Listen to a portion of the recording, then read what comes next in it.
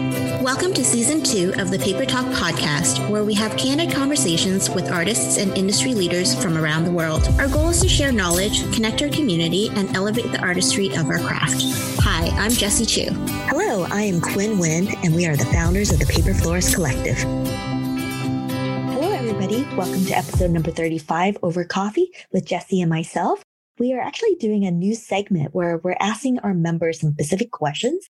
And we've got some really interesting questions back. One is from Shirley Temple. She says, if you haven't already, it would be interesting to know what you all find as the most effective shipping method for your product. What materials, what carrier, etc. So any thoughts on, because you're from Canada, Jessie, what do you use and what's the best way that you pack your flowers? Well, obviously, I'm going to use a shipping cardboard box, the one that is actually made for shipping.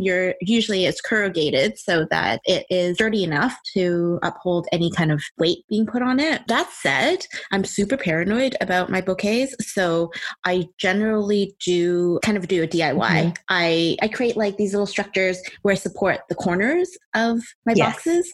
So my boxes tend to be fairly big. That's because my bouquets, bouquets, when you ship them, they're never as small as you hope they would be. So my shipping boxes tend to be fairly big. They tend to be about 22, 20, it's the 22, 18, 12 inches dimensions. And the 12, usually I can adjust it so I can make it smaller or shorter, I would say, the depth of it shorter if I needed to. And then I would create these little structures to support the corners so that when I put the bouquet in, if something was to go on top, there would be a little bit more strength in the corners of the box. And then I generally will wrap my bouquet in, pretty tissue paper and support it so that it doesn't move so much. Usually with like stiffer, craft paper. And that said though, if I have like peanuts, I would reuse the peanuts. Like I don't buy peanuts because there's no way I'm going to store them. And I'm not a big fan of peanuts. But if I get gifts, like Christmas is like the perfect example. I'll get gifts with peanuts in them. Then I'll reuse them. I try to reuse actually as much as I can. One, because I can't believe how many Amazon boxes I get. It's such a waste. So I do reuse them. And when I reuse them, I turn them inside out so that there's no labels on the outside. You don't want your carrier to be confused by where it's going. Also, it just looks better from the outside. And then the inside, it will have all the stickers. But, for me, it's a reusable, I want to save the environment. So exactly. And so I'll do that. So peanuts I might use, but I do find that the stiffer craft paper helps is better from what I do, just because it keeps the bouquet, which is one big lump, from moving around. If you do have smaller flowers, I think peanuts are a little bit more effective because they kind of get in between your stems, and it keeps it in place. So I've done that as well. And then I throw in, all my branding stuff. But the last thing I do is I either literally use the clear tape to tape up my entire outside of the box, especially the bottom and any of the crack, or depending on the box, some of my boxes will fit into like a clear plastic large garbage bag. And then I fold it up so it's nice and tight along the edges so that, you're not paying an extra fee for the size of the box, but I make it nice and tight. I tape it all down, and that protects it as well in terms of the waterproofing, because my bouquets go a long way. Most of them are shipped out internationally. Exactly. And so just to cover myself so that in case the carrier decides to throw it, on outside of the door and it starts to rain, it will kind of protect it a little bit, hopefully. But honestly, my shipping is very basic. Oh, sorry. The other question in terms of effective shipping method, in Canada, at least, we have Secure Ship, which is similar to what you guys have. I think it's like Pirate Ship or something like that. Yeah, so similar to that. So we have that, and that helps in terms of reducing the shipping costs. That is my son, our intern. Our baby intern. Groomed to be a future paper florist one day, we hope. He's testing it out, people. He is testing it out. It's his nap time. But anyways, so that's what I do. Very simple, very effective. And the other thing is Canada Post. If you're in Canada Post, if you sign up for a business account, they will provide a reduced shipping cost for you. But yeah, Quinn, maybe you should talk about what you do because you're in the United States and I know a lot of our followers are from the US. So I do use Pirate Ship. It's a great discount shipping method. They use mainly United States Postal Office. I would highly recommend if you're shipping wedding flowers actually to go through UPS and sign up for the business account. You do get a little bit of a discount there. But mainly, if you're shipping wedding bouquets, bigger items, you definitely want to go UPS because the United States Postal Office, when their shipping boxes go a little bit higher, their price is going to go way up. But if you can keep it under a certain size and a certain weight, United States Postal Office is much cheaper to ship. So saying that, how do you go about shipping it? So what I actually end up doing is I go to the dollar store. I actually get the foam cord. And what I do, if it's a wedding bouquet, I actually will rearrange it the way I foresee it. And then what I do is I attach it to the foam cord by punching several strategic holes that will hold the bouquet in place so it doesn't move. Then I also cut the foam cord so I usually ship my box in a 14 by 14, but just enough because my bouquets are usually not that tall, but it could be that wide. And what I do is I make sure that there's usually a front to the bouquet. So I lay the back to the board and then I strategically punch hole. I take my light wire gauge and then I tie it to the foam cord itself, attaches it securely.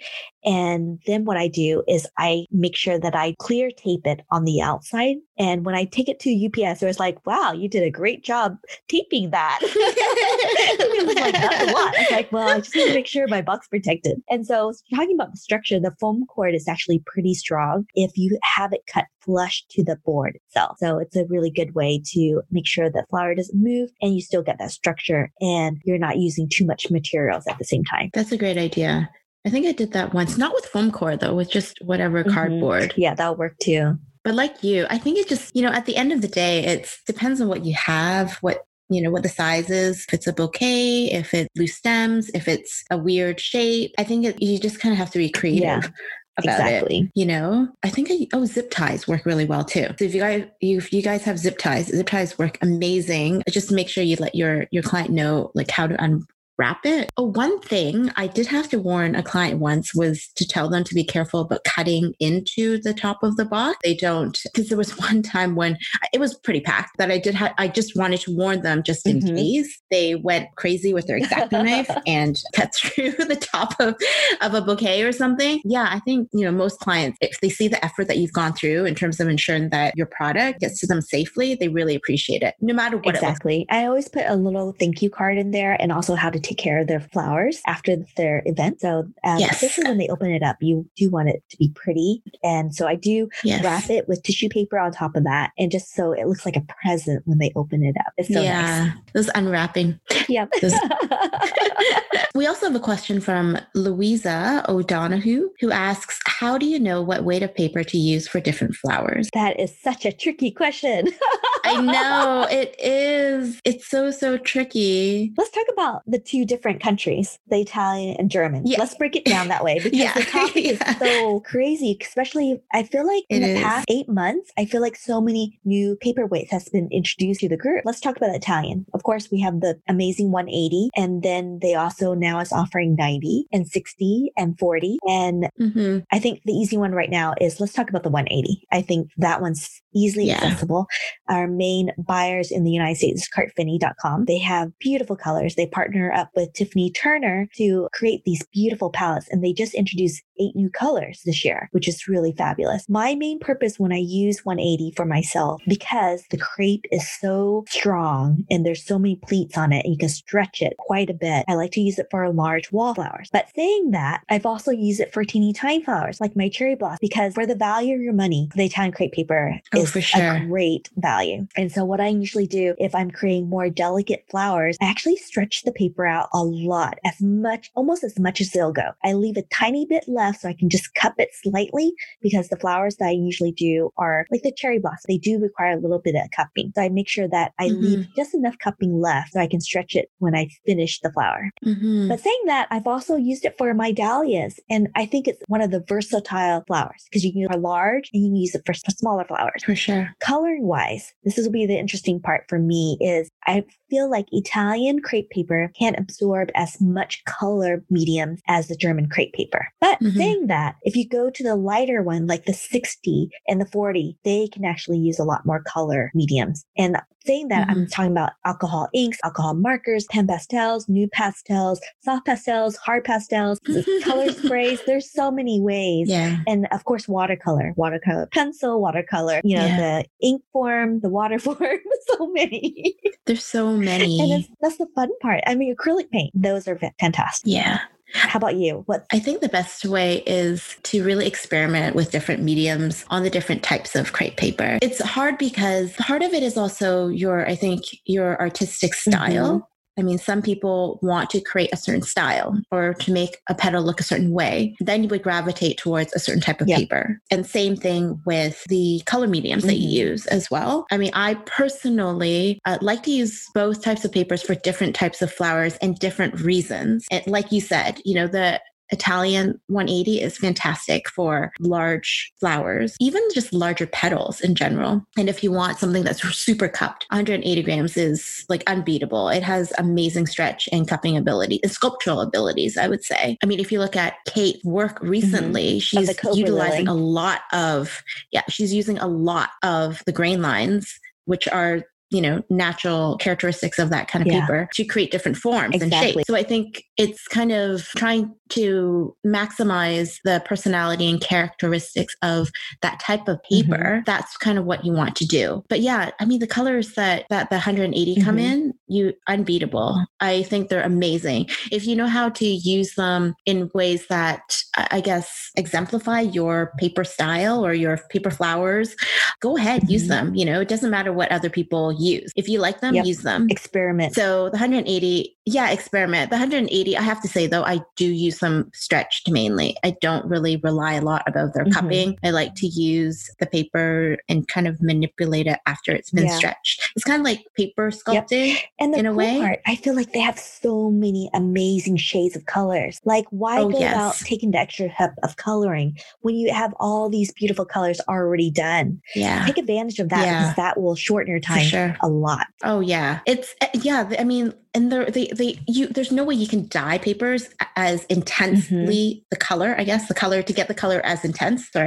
as they appear in the 180. You just can't. You can get lighter shades of them, but getting that intensity, like you need to use dyes. And then that's like an extra step. That's extra time. Yeah. Like you, I would just rely on it. And I do. I rely on the colors that I have. And then you can manipulate the colors. Like you can dye them. You can bleach them. You can, dye them with tea. You can change them. You can use pastels, like you were saying. Pan pastels work wonderfully. Sprays do too. So it's kind of like working with what you have as an underlayer color and then working on top of that and building on top of that. Doublet crepe paper, one of our most reliable as well, works differently because it just has a different texture to it. It's just made differently. So there are advantages of that too, in that they do absorb liquids very well. So they do dye well. They do really well with alcohol inks, even pastels, because their grain lines are so fine. But at the same time, I wouldn't use doublet for everything either, because there's just certain flowers that lend themselves to something that has a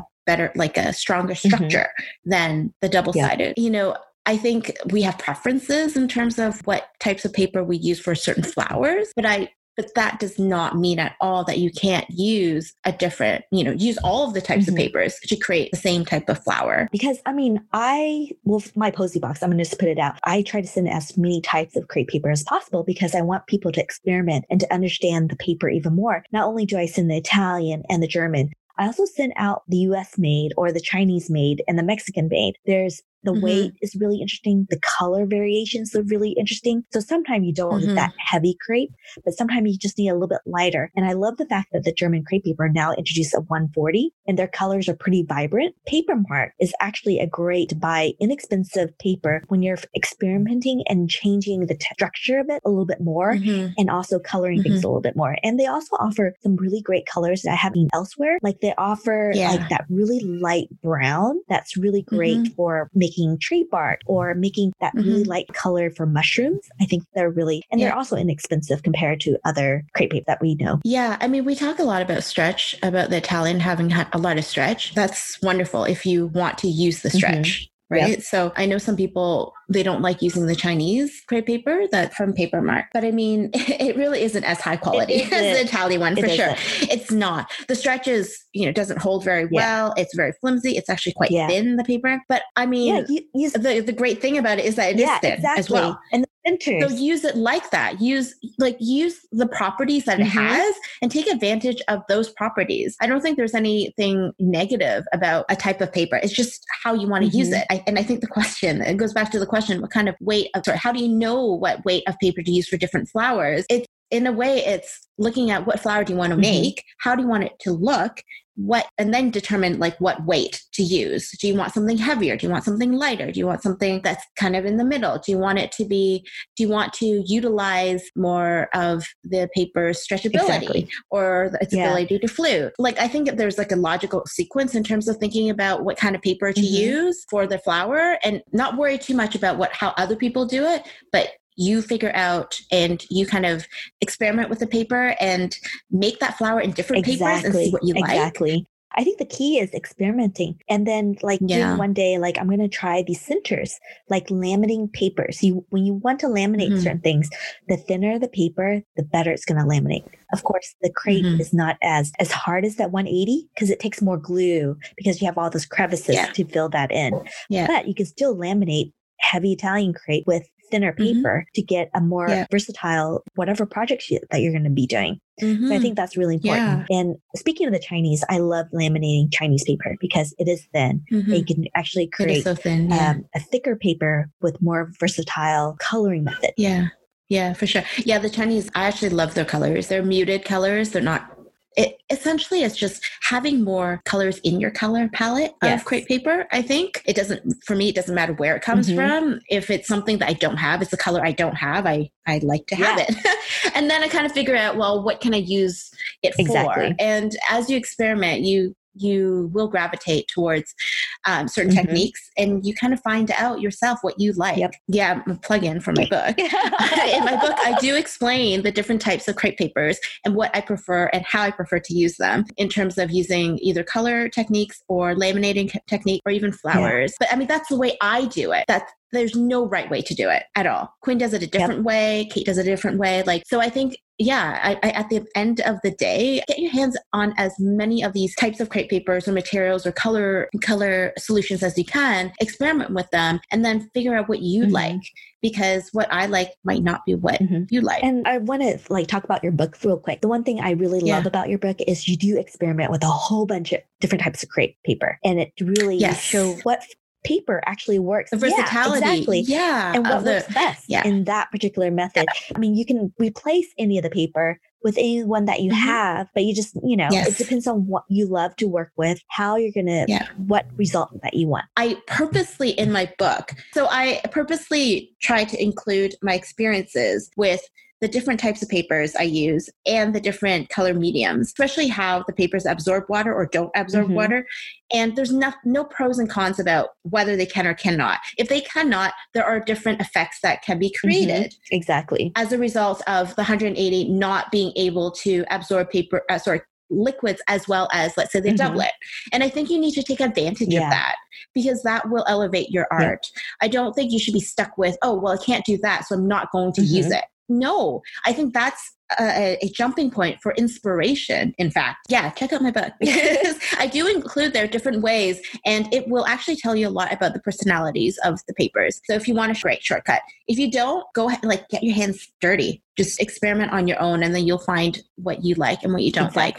So thank you, Shirley and Louisa, for those questions. We really appreciate it. If you have any other questions for us, make sure you message us and let us know any questions that you want us to answer. We're going to be doing more of these segments in the future and so excited to be answering your questions with some of our insights. If you're loving the Paper Talk podcast, let us know. I mean, anything that is encouraging us to find more great speakers, more topics, we would love that so much. Thank you so much for listening. Bye, guys. Bye.